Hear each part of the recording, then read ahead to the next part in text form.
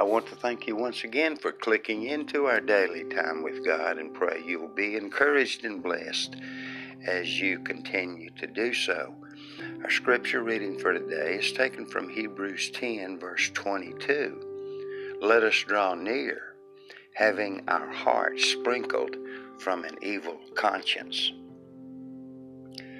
While visiting in an Egyptian home, Bradford Abernathy saw a servant give a pitcher of water and a rug to a boy who lived there. 3 times the lad washed his hands, feet, face, neck, ears, and arms. Then he kneeled on the rug, bowed his head to the floor, and began to pray. The scriptures teach that a right relationship to God comes from being justified in the name of the Lord Jesus, 1 Corinthians 6:11.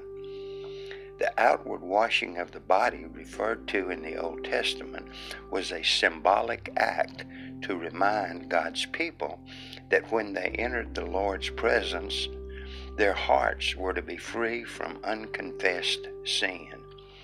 David declared, "If I regard iniquity in my heart, the Lord will not hear."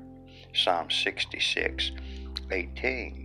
And in another psalm he wrote, "He who has clean hands and a pure heart shall receive blessing from the Lord." Psalm 24, verses 4 and 5.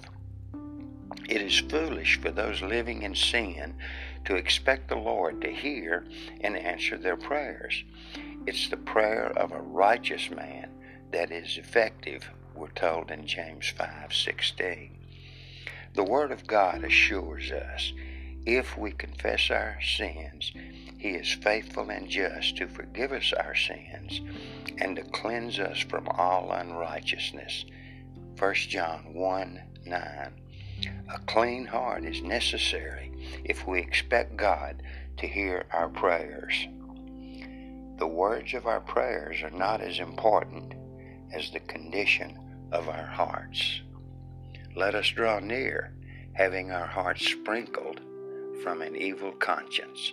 Hebrews 10:22. Appreciate you clicking in to our daily time with God. And as always, we encourage you to rejoice and be glad in another day that God has given you.